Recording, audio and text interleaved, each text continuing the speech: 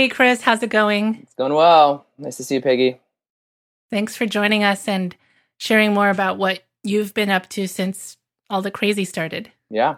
So, when you first heard things were happening, for you personally, what was your first reaction? We live in rural Northern California, so it didn't feel as real up here, I think, as it did in some of the urban centers. But I was reading the news, what was happening in China, what was happening in Italy. As soon as stuff started happening in Italy, I realized, okay, this is a pattern. This is probably going to happen in a lot of other places. And I was looking at the middle of March because I was going to go with one of our schools down to Campus by the Sea and do some manuscript study in the Book of Mark. And our whole family is signed up to go. And I'm looking at the middle of March thinking, I don't know if that's going to happen. Like there's news reports, there's mixed reports, people are saying different things. The government's kind of handling it all in different ways. And I just remember being very confused and wondering, how do I make some of the bigger decisions that are going to affect, our chapters doing chapter camp over spring break? I remember the beginning of March being really confused and not sure how to make some of the decisions.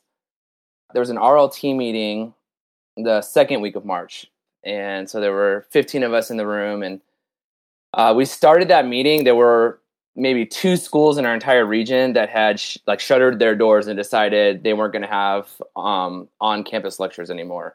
So out of the 50 chapters, 2 of them were affected by these decisions. And then as the meeting was going on, every 20, 25 minutes, another text would come in of another school that was, not going to allow students on campus until April, not going to allow students on campus until commencement, and just one after another. And it was the craziest feeling being in this meeting, one text after another. It felt kind of like the anxiety in the room building, and we realized, oh man, this is going to require some pretty big decisions on our part in terms of how we're going to handle this as InterVarsity directors.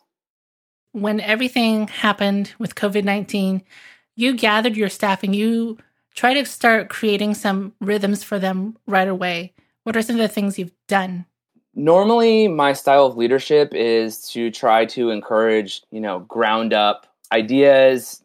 But I quickly realized that this thing was throwing us into crisis mode. Campuses are shut down, and none of us were really that prepared to do ministry.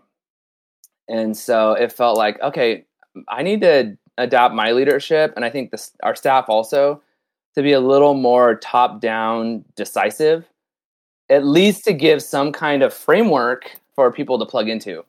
So we called an area team meeting, got all the staff in our area together, and we just said, let's try something. And I said, I want to do a daily devotional. Nothing crazy. We all know how to lead devotionals. And let's just work together as an area. We'll invite all the students from our area to jump on these calls.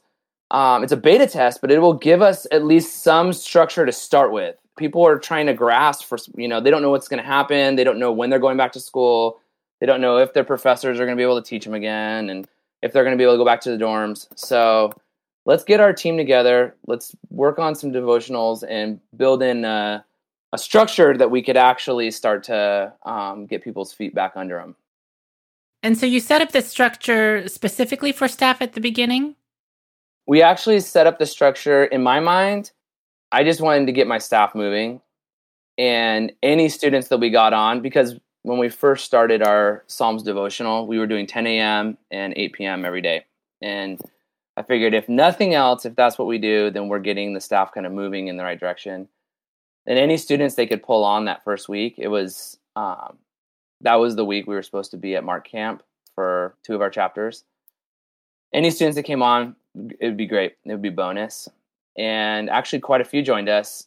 And then the next week we had them inviting their friends. So it started small, but I feel like a lot of parables Jesus talks about in the kingdom is like you start with a small thing and it starts to grow, and then you bring in more people.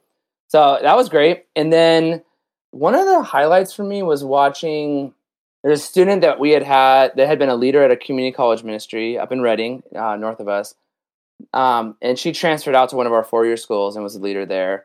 And she's she's a quieter student. She's a little more introverted, but I felt like she came alive on these Zoom devotionals. She was, engaging, asking questions, and then she offered to lead the spiritual discipline for the second week of the Zoom calls. So every single devotional we jumped on, she led us through breath prayer. And I really think, it's surprising to me that when we have new ideas and we try new things out, sometimes people will rise up and step into leadership in ways that we wouldn't have expected. So there really is a glass half full mentality when it comes to creating new structures on the fly. It can be anxiety filled. There can be a lot of we don't know what we're doing, but there's also a lot of opportunity there. Yeah. And I think some people see the push for trying new ministry, they can see it as oppressive, but it sounds like for you, you really had this open-handed, we're going to try something. If it fails, it's fine, but we're just going to make space for creativity to happen. Yep. The other option was we just sit on our rears and do nothing because we aren't going on campus to lead a Bible study, So I think making it fun, trying stuff, not trying to do too much. I think sometimes we try to make it perfect or we try to do too much, and then that also will kind of freeze us in place. So collaborating together and having fun, it was great. And then what's really ironic about the whole thing is we did the devotional as an entire area for 2 weeks, and awesome, a lot of good fruit out of it. Students were giving us great feedback on it. In fact, one student, he had gone home and has a pretty tough life at home. And he said, this really helped me through the transition home with some of the stuff I'm facing here. So you would think wow, let's just keep doing this thing. We have this devotional series that's working, and, rinse and repeat and just keep running it through to the end of the semester. But as we talked as an area, it became really clear that staff and students wanted to actually take it down to a school level. So, take it down to their chapter and run it in their individual chapters. And for me, there was a certain point where I realized this was a placeholder. It was never meant to go for months and months and months, and it actually served its purpose. In a 2-week period, it got all of our staff moving. It got our students seeing that we could do online ministry. And now they wanted to take the reins. And so I was a little sad. I'm I actually like leading these things with my area and running it together, but it's actually better to see the students asking for the opportunity to lead those things on their chapter level. So it's been fun. So it sounds like you started off as directive because you saw there was a need for leadership. Yeah. But as time has gone on, you went towards a more collaborative style with both staff and students to what you now have. There would have been a point, if I kept being directive in my leadership, there would have been a point where it would have felt oppressive or micromanagey, if that's a term. So giving them space to take it and run with it is actually kind of what you would hope, And when I think about some of the sticking points we're still coming up against, I don't know that directive leadership is going to get us out of how we do stuff on a given chapter level. It's going to have to be students. So if they feel ready to grab things and run with it, then we have to give them space to do it. So. Well, thanks, Chris. It was really great to hear what you are doing up there in Chico. And I love how you're partnering with students and continuing to do that. It's good talking with you, Peggy.